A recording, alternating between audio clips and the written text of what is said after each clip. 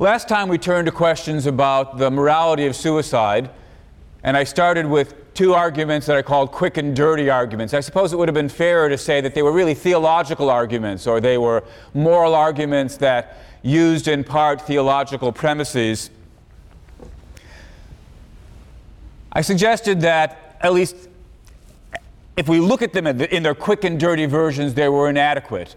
And if we're going to make a more careful argument about the morality of suicide, we need to turn to a more systematic view about the contents of morality. We need to look at suicide in terms of the basic moral principles. Now, that's not something we've got the chance to do in detail, but I think we can at least say enough about a couple of basic approaches to the contents of morality, or the basic moral rules, to get the beginnings of an understanding of what might emerge about the morality of suicide if we were to do that more carefully. So, holding off on suicide for the moment, let's ask ourselves, what is it that makes an action morally acceptable or morally forbidden? This is, unsurprisingly, something that different moral theories disagree about, but there's at least one factor or one feature that all or almost all moral theories agree about, and that is that the consequences of your action matter. That is, we might or might not think that consequences are the only thing that are morally relevant when we think about the morality of your action, but surely it is one thing that's morally relevant. What are the consequences of your action going to be? So let's think about the morality of suicide with an eye towards consequences, bearing in mind that since we're talking about a moral point of view, we need to take into account the consequences as they affect everybody. Now, the person who, of course, is most affected by suicide is, of course, the person who's killing themselves. And at first glance, it might seem pretty clear that the consequences of suicide are bad for that person. After all, the person was alive and now they're dead. And we normally would take death to be a bad result. You know, if I were to tell you, here's a switch on the wall, if you were to flip the switch, 1,000 people who would otherwise be alive would end up dead, you would normally take that to be a pretty compelling argument against flipping the switch. Why? Because the results would be bad. Why? Because 1,000 people would end up dead. Well, one person ending up dead isn't as bad as 1,000 people ending up dead, but for all that, shouldn't we still say it's a bad consequence? And as a result of that, shouldn't we say that however far appeal to consequences goes in terms of giving us our moral theory, don't we have to say, in terms of consequences or with regard to consequences, suicide is immoral? But not so quick. Even though it's true that normally death is a bad thing, it's not always a bad thing. This is the sort of thing that we've learned by thinking about what does the badness of death consist in. Typical cases are ones in which the person's dying robs them of a chunk of life that would have been good for them overall, and because of that, dying then is bad for them. But in the kinds of cases that we're thinking about, cases where suicide would be rationally acceptable, and we're now asking whether or not it's morally acceptable, in those sorts of cases, at least the kind of paradigm examples that we've been focused on, the person is better off dead. They're better off dead, meaning that what life now holds out for them, although perhaps not negative through and through, is negative on balance. If it's negative on balance, they're not better off continuing to live, they're better off dying. And that means, of course, that dying isn't bad for them, but rather good for them, and so their death is not a bad consequence, but rather a good consequence. Provided that you're prepared to accept the possibility of cases in which somebody would be better off if their life ended sooner rather than later, we're led to the conclusion that, from the moral point of view, as far as focusing on consequences goes, the consequences might actually be good rather than bad if the person were to kill themselves. They will free themselves, let's suppose, of the suffering they would otherwise have to undergo. Well, that's, first glance said consequences says suicide's wrong. Second glance says consequences says, at least in certain circumstances, suicide's right. Of course, third glance suggests we can't just focus on consequences for the person who's contemplating suicide.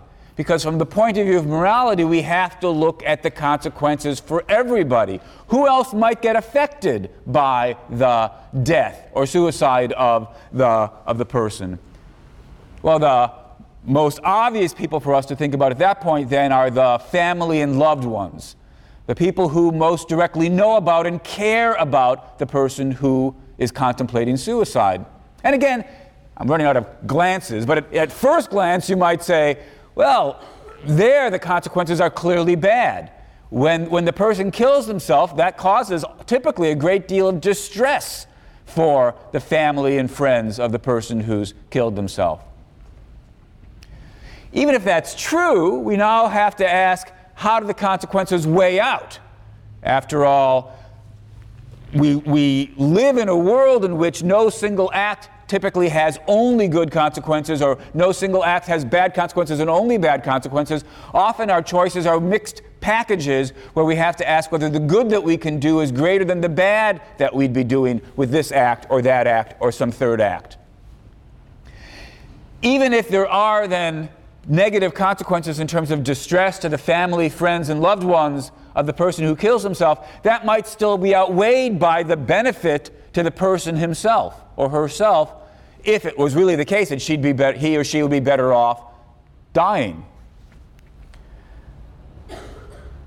But it's also worth bearing in mind that insofar as we're thinking about people who love and care about the person who's considering dying, then they may actually, overall, on balance, be relieved that the suffering of their loved one has come to an end. Look, we will, of course, all be horribly distressed that nature or the fates or what have you has brought it about that this person's choices are now reduced to killing themselves on the one hand or continuing the terminal stages of some illness where they're incapacitated and in pain. We will, of course, wish there was a serious prospect of a cure, some chance of recovery, wish they'd never gotten ill in the first place. But given the limited choices, continued suffering and pain on the one hand, or having an end to that suffering and pain, if the person can rationally assess their prospects and reasonably come to believe they're better off dead, then that's a judgment their loved ones can come to share as well. They may well regret the fact, more than regret, curse the fact that these are the only choices they've got, but still, given the limited choices, they may come to agree, better to put an end to the suffering. And so, when the person kills themselves, they may second that choice. They may say, at least they're not in pain and agony anymore. So, if we look at it from the point of view of consequences, in fact, suppose we had a moral view that said, consequences aren't just one thing that was morally relevant in thinking about what makes an action right or wrong. Suppose we took the bold claim that consequences are the only thing that's morally relevant. There are moral views that take this position. I suppose the best known example of this kind of consequence-only approach to morality is utilitarianism. Utilitarianism is the moral doctrine that says right and wrong is a matter of producing as much happiness for everybody as possible, counting everybody's happiness equally. And when you can't produce happiness, then at least trying to minimize the misery and suffering, counting everybody's misery and suffering equally. So suppose we accept this utilitarian position.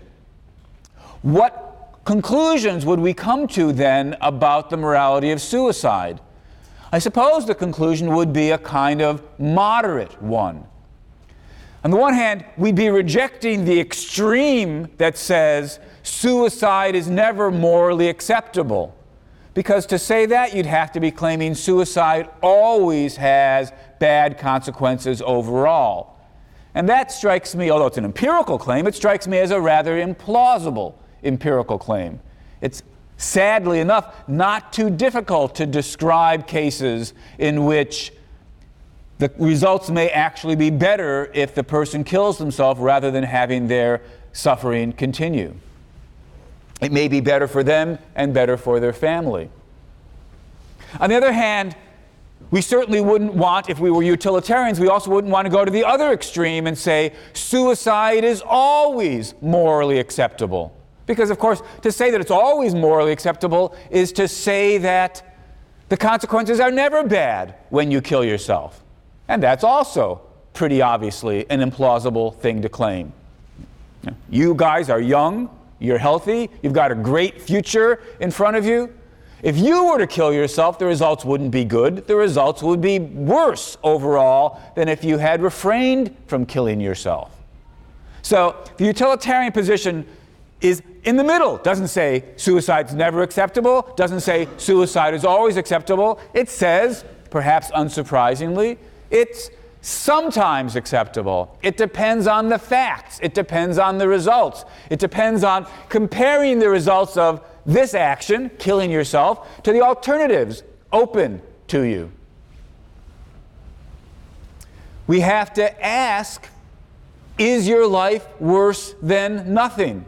Is there some medical procedure available to you that would cure you? If there is, and even if your life is worse than nothing, that still doesn't make it the best choice in terms of the consequences. Getting medical help is a preferable choice in terms of the consequences. We can even think of cases where your life is worse than nothing, you'd be better off dead, and there is no medical alternative of a cure available to you. But for all that, it still isn't morally legitimate to kill yourself in terms of the utilitarian outlook. Because, as always, we have to think about the consequences for others. And there may be others who'd be so adversely affected by your death that the harm to them outweighs the cost to you of keeping yourself alive. Suppose, for example, that you're the single parent of young children. You've got a kind of moral obligation to look after them. If you were to die, they'd really have it horribly. It's conceivable that in cases like that, the suffering of your children, were you to kill yourself, would outweigh the suffering that you'd have to undergo were you to keep yourself alive for the sake of your children. So it all depends on the facts. Still, if we accept the utilitarian position, we do end up with a moderate conclusion. In certain circumstances, suicide will be morally justified. Roughly speaking, in those cases where you're better off dead and the effects on others aren't so great as to outweigh that. Those will be the sort of paradigm cases in which suicide makes sense or is legitimate, morally speaking, from the utilitarian perspective. But of course, that doesn't mean that suicide is indeed ever morally legitimate, because we don't necessarily want to embrace the utilitarian theory of morality. Utilitarianism is what you get, roughly speaking, when we say consequences matter and they're all that matters. But most of us are inclined to think that there's more to morality than consequences.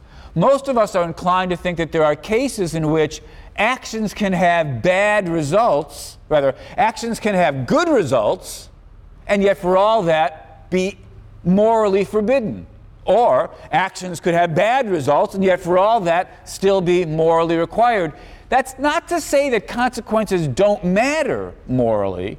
It's to claim, rather, that consequences aren't the only thing that matter morally. Consequences can be outweighed by other morally relevant factors. Well, that's the position that's held by the branch of moral theory known as deontology. So deontologists say other things matter morally besides consequences. In deciding whether or not your action is right or wrong, you have to pay attention to consequences, but you have to pay attention to the other things as well.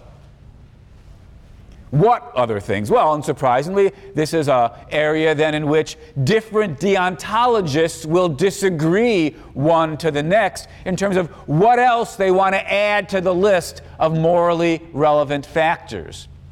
But there's one kind of additional factor that most of us in our deontological moods would want to add to the list, and that's this. It's the one, at any rate, that's relevant, I think, most directly relevant for thinking about suicide. That factor is the factor of not just what was the upshot of your action, but how you produced that upshot. Not just what the results were, but what was your means of getting those results? And more particularly still, did you have to harm anybody to produce the results? Most of us are inclined to think it's wrong to harm people, or at least innocent people. It's wrong to harm innocent people, even if the results of doing that might be good. Now, I threw in the qualification about innocent people because, of course, it's also true that most of us are inclined to think that self-defense might be justified. Harming people who are attacking you or your friends or your fellow countrymen, that may be legitimate. And so it's not as though we want to say it's never legitimate to harm somebody. But those people are guilty. They're aggressors. What most of us in our deontological moods are inclined to think is it's never legitimate to harm an innocent person. And the crucial point is that's true even if the results would be better.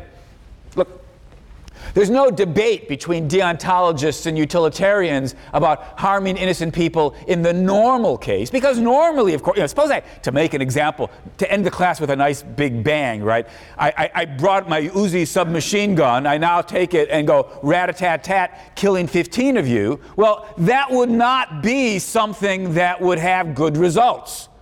And so clearly, the utilitarian's going to reject that as well. As the deontologists, they're in agreement about that. In the typical case, killing an innocent person has bad results, harms them, it's wrong, full stop, we're done. But what should we say about cases where killing an innocent person has better results? In real life, it's hard to think of cases like that, but we can at least go science fiction-y and tell an example. So here's one of my favorite examples in moral philosophy. Suppose that we have 5 patients in a hospital who are going to die because of organ failures of one sort or another. One of them needs a heart transplant, one of them needs a kidney transplant, one of them needs a liver transplant, and so forth and so on. Unfortunately, because of tissue incompatibilities, even as they begin to die, we can't use the organs from the ones that have died to save the others. Meanwhile, here in the hospital for a routine checkup is John. John's perfectly healthy, and as you're doing your exams on him, you discover that he's exactly suitable to be an organ donor for all 5 of the patients. And it occurs to you that if you were to find some way to kill him, but cover up the cause of death so it looked like he died of some unexpected freak seizure, you could then use his organs to save the 5. This one gets the kidney, that one gets the other kidney, that one gets the heart, that one gets the liver, that one gets the lungs. So your choice roughly is this. Just give John his routine medical exam, in which case the 5 other patients die, or chop up John, kill him and chop him up, using his organs to save the 5 patients. Well, what should we say is the right thing to do in the organ transplant case? In terms of consequences, it looks as though, if we tell the story right at least, the results would be better if we chop up John. After all, it's 1 versus 5. And although the death of John's a horrible, bad result, the death of the 5 is a horrible, bad result. And so the results would be better if we were to kill innocent John. Well, if we had more time, we could argue about, are the results really going to be better? Is that a realistic story? What have you? Are there other long-term effects on the healthcare profession that we haven't taken into account? But we don't have time to really pursue this story in detail. Let's just suppose we could eventually get the details right. The results really would be better if we chopped up John. Is that the right thing to do? Well, maybe utilitarianism says it's the right thing to do, but it's precisely for that reason that most of us would then say, you know, there's more to morality than what utilitarianism says. Now, whether that objection's a good one's a very, very complicated question. And if you'd like to pursue it, if you want to pursue it, then I invite you to take an introductory class in moral philosophy. For our purposes, let's just suppose that most of us are on board with the deontologists when they say there's more to morality than what the utilitarian has. And this example brings it out. It's wrong to kill somebody who's innocent, even though, by hypothesis, the results would be better. It's 5-1. People have a right to life, a right not to be killed, and that right weighs in when we're deciding what to do morally, so that it's wrong to kill an innocent person, even if the results really would be better. All right, let's suppose we agree with that, accept that. Again, you know, in a fuller class on moral philosophy, we'd have to ask ourselves, what's the basis of that right? What other deontological rights do people have? What exactly are the contours of that right? But here we can just ask, suppose we accept a right like that, what are the implications of that for the morality of suicide? And now, it seems what we have to say is, suicide is wrong. Suicide is morally unacceptable. Because when I kill myself, well, I'm killing somebody. And didn't we just say, as deontologists, that killing an innocent person, and I'm an innocent person, killing an innocent person is morally wrong?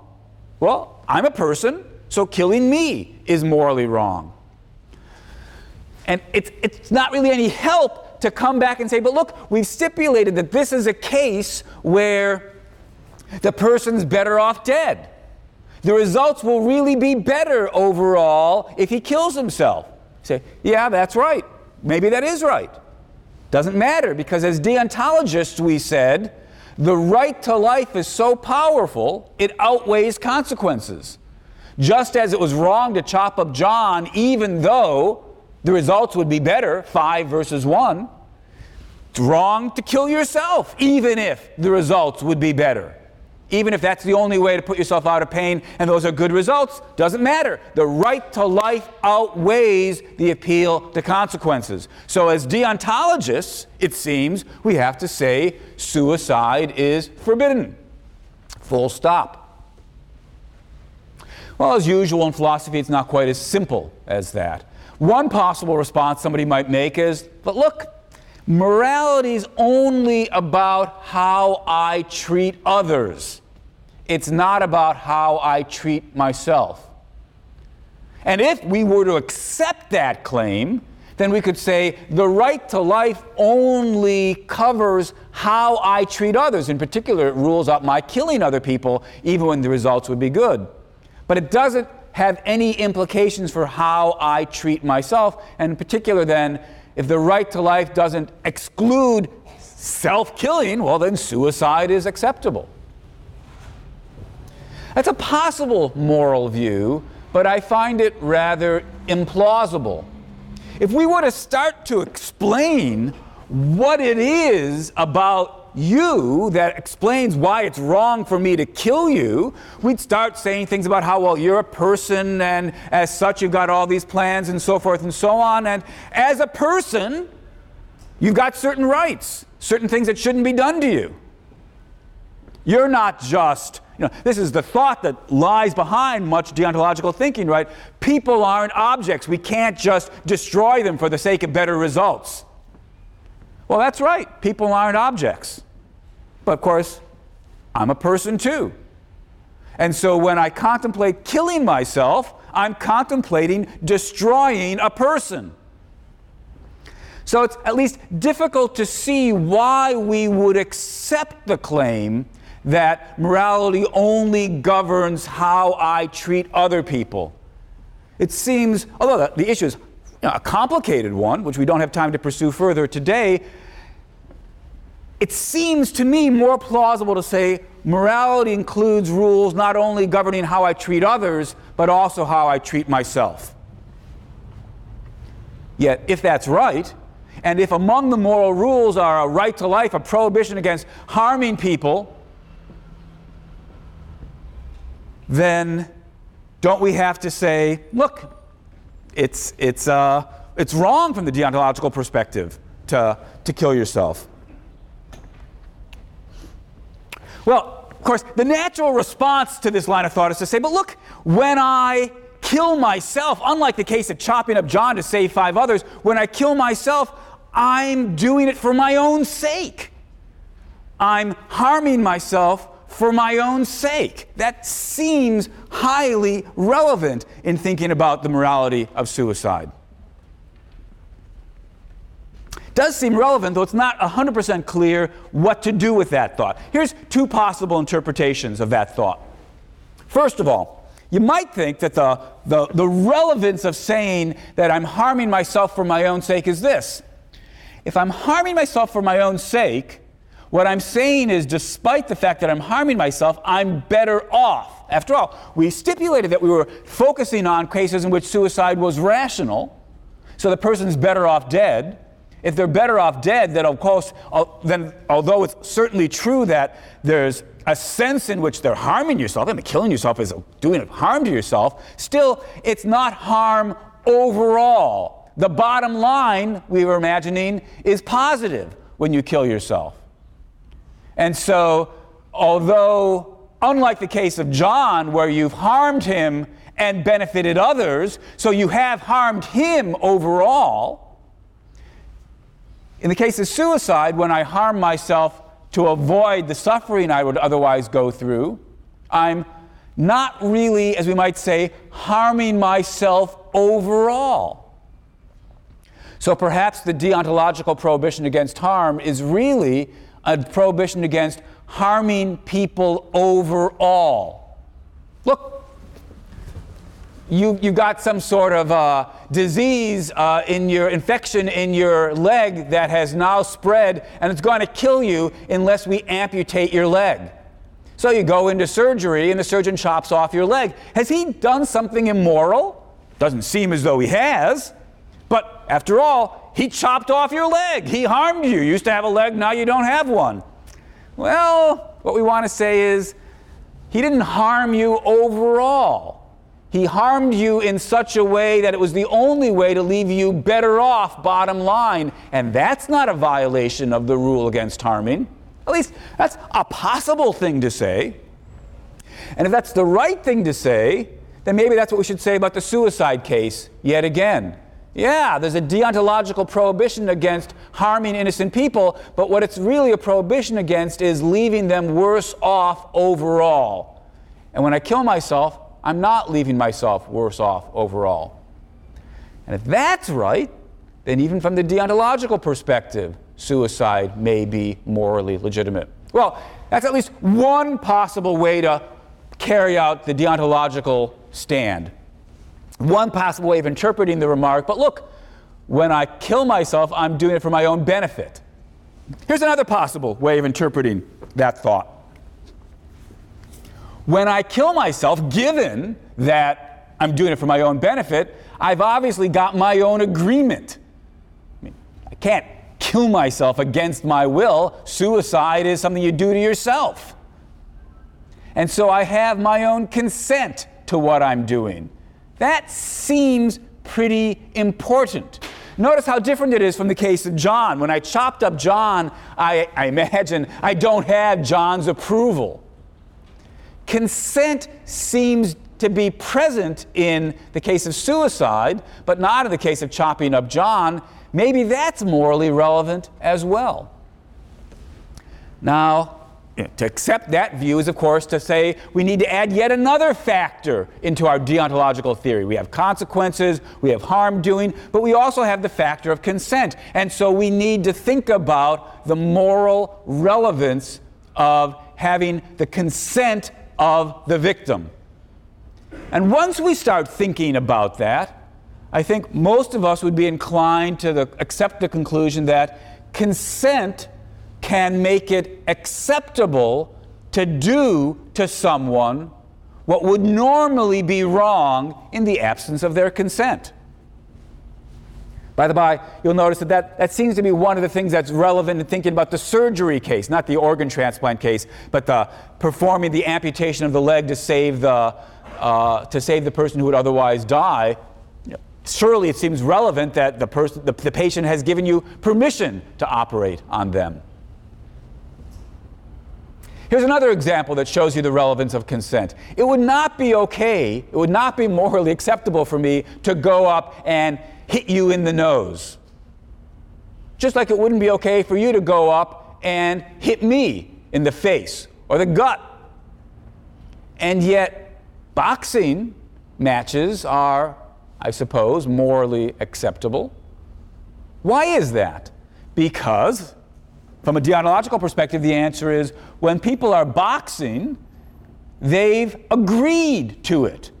I give you permission to hit me, or at least to try to hit me, in exchange for your giving me permission to hit you, or at least to try to hit you.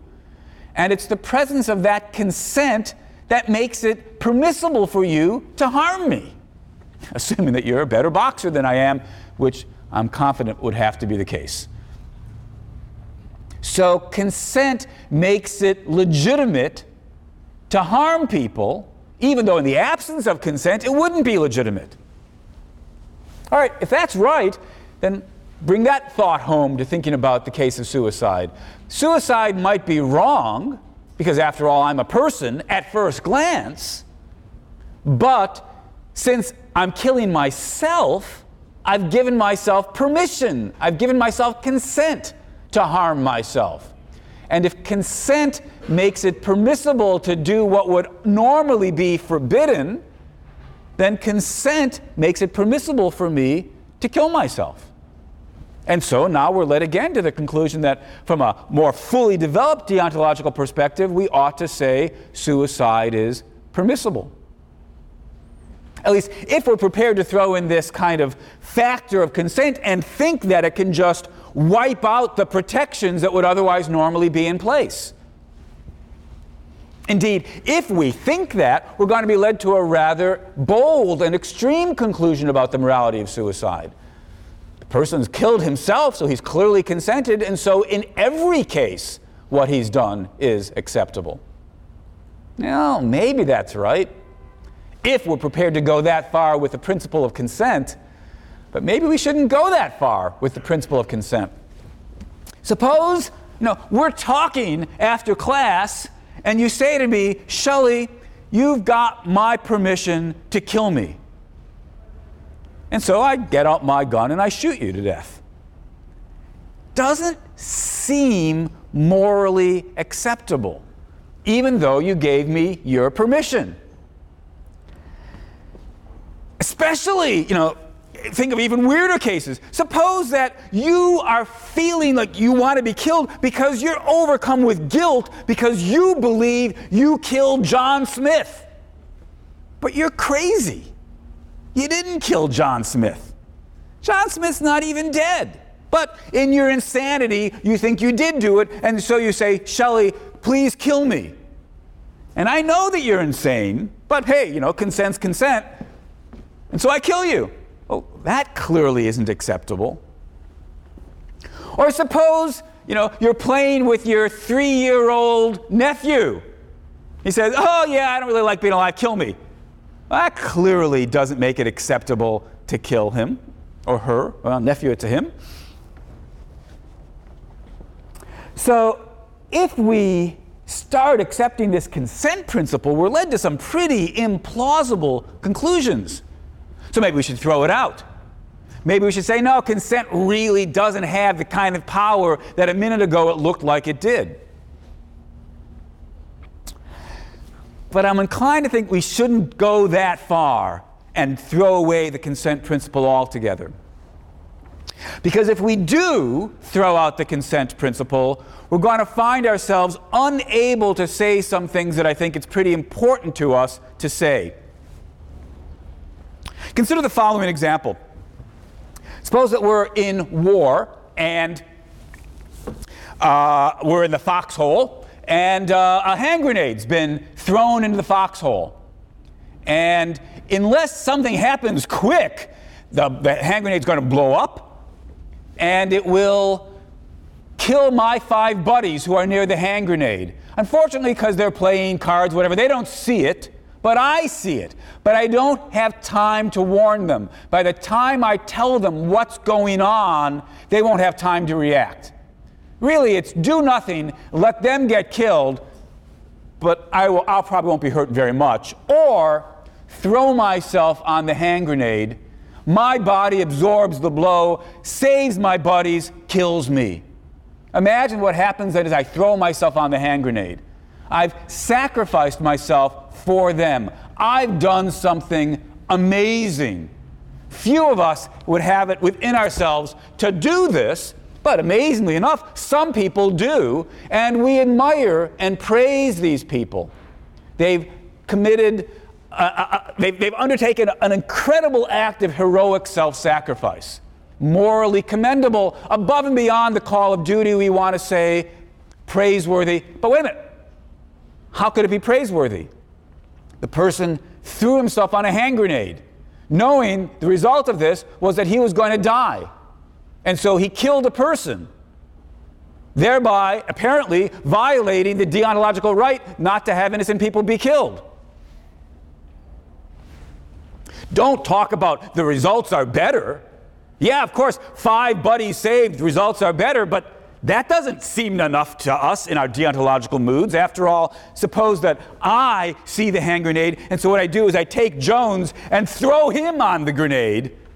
Well, that's not okay, even though the results are the same. What makes the difference? Why is it morally legitimate for Jones to throw himself on the grenade? The only answer that I can see is because he agrees to it. He did it to himself. He volunteered. It has his consent. If we throw away the consent principle, we're forced to say what Jones did isn't morally admirable, it's morally appalling. It's morally forbidden. I can't believe that. So we need a consent principle. But on the other hand, we don't want to go with such a strong consent principle that we say, oh, it's okay to kill crazy people or kill children, just because they say, oh, kill me. So we need something, a more moderate form of the consent principle. We need to say consent can do its thing, but only under certain conditions. What exactly are the relevant conditions? Well, this is, of course, one more topic open for debate. We might insist that, look, the permission's got to be given freely. It's got to be given knowing what the upshots are going to be. It's got to be given by somebody who's sane, who's rational, who's competent, and that may deal with the child case as well, who's not yet competent to make this sort of decision. There's room for disagreement about what exactly are the relevant conditions to put in to a proper version of the consent principle. We might also want to throw in some requirement that the person have good reasons for his giving you permission. That might deal with the case where you just come up to me after class and say, kill me. I mean, you're not insane, or at least might not be insane. You know what's going to happen. In some sense, you've reached the age of competence, but you don't have any good reasons for it. Maybe that's enough to undermine the force of consent. Well, suppose we've got some kind of modified consent principle. What should we say about suicide then? Well, it seems to me what we're led to is, once again, a modest view about suicide. The mere fact that the person killed himself won't show that it was morally legitimate because, of course, even though they've given themselves permission, they may not have had, for example, good reason, or they might be insane.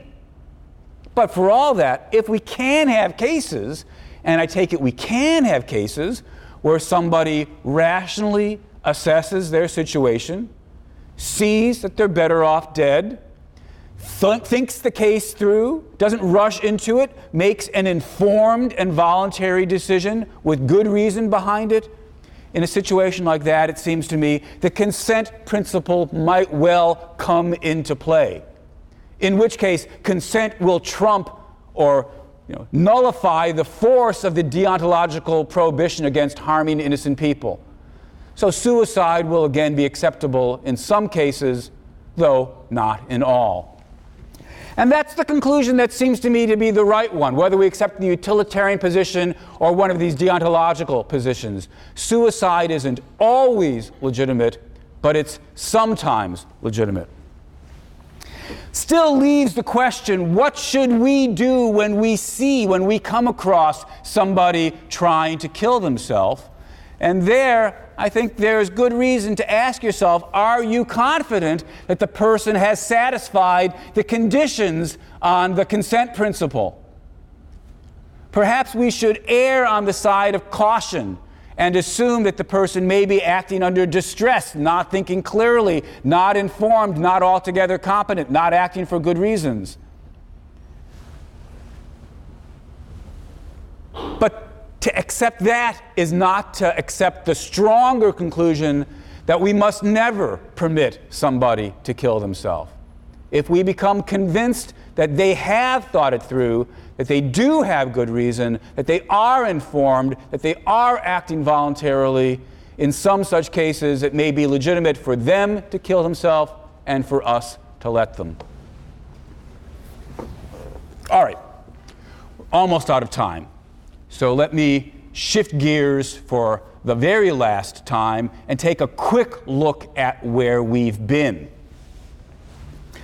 Start of the semester, I invited you to think hard about the nature of death, or the facts about life and death.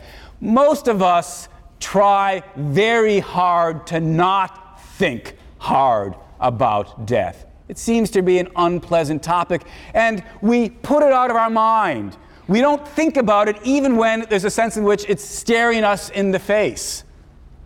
Every single class of this semester, every single day of this semester, you've come into this building and have walked past a cemetery right across the street. How many times did you notice it? How many times did you stop to think about the complete visual reminder that we are on this earth for a while and then we're not anymore? Most of us just don't think about it. Well, of course, you are, in some sense, the exceptions. You've spent a semester thinking about it, and I will be largely content if you've taken the opportunity this semester to take a hard look at the things you believe. Whether or not you ended up agreeing with me about the various claims that I've put forward is less important than that you've taken the chance to take a hard look at your beliefs and ask yourself not just what you sort of hoped or wished or kind of believed was true, but what you could actually defend. Still, having said that, it would be disingenuous of me to pretend that I don't also hope that you've come around, if you didn't start out believing what I believe, that you've come around to believing what I believe. As I pointed out on the first day, most people accept a great deal of this package of beliefs about the nature of life and death. That they believe we have a soul, that there's something more to us than our bodies. And they believe that because they think giving the existence of a soul will have the possibility of living forever. Immortality is a possibility, and we all hope for and crave the possibility that we will live forever because death is and must be horrible. It's so horrible that we try not to think about it. It's so horrible that when we do think about it, we're filled with dread, terror, and fear, and it's just obvious that that's the only sensible reaction to the facts about life and death. Life is so incredible that under no circumstances could it ever make sense to be glad that it had come to an end. Immortality would be desirable. Suicide could never be a reasonable response. Over the course of this semester, I have argued that that package of beliefs, common as it may be, is mistaken virtually from start to finish. There is no soul. We are just machines. We're not just any old machine. We are amazing machines. We are machines capable of loving, capable of dreaming, capable of being creative, capable of making plans and sharing them with others. We are people, but we're just machines anyway. And when the machine breaks, that's the end. Death is not some big mystery which we can't get our heads around.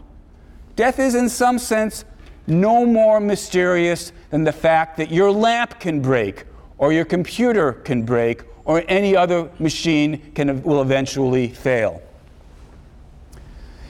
I never meant to claim that it's not regrettable that we die the way we do.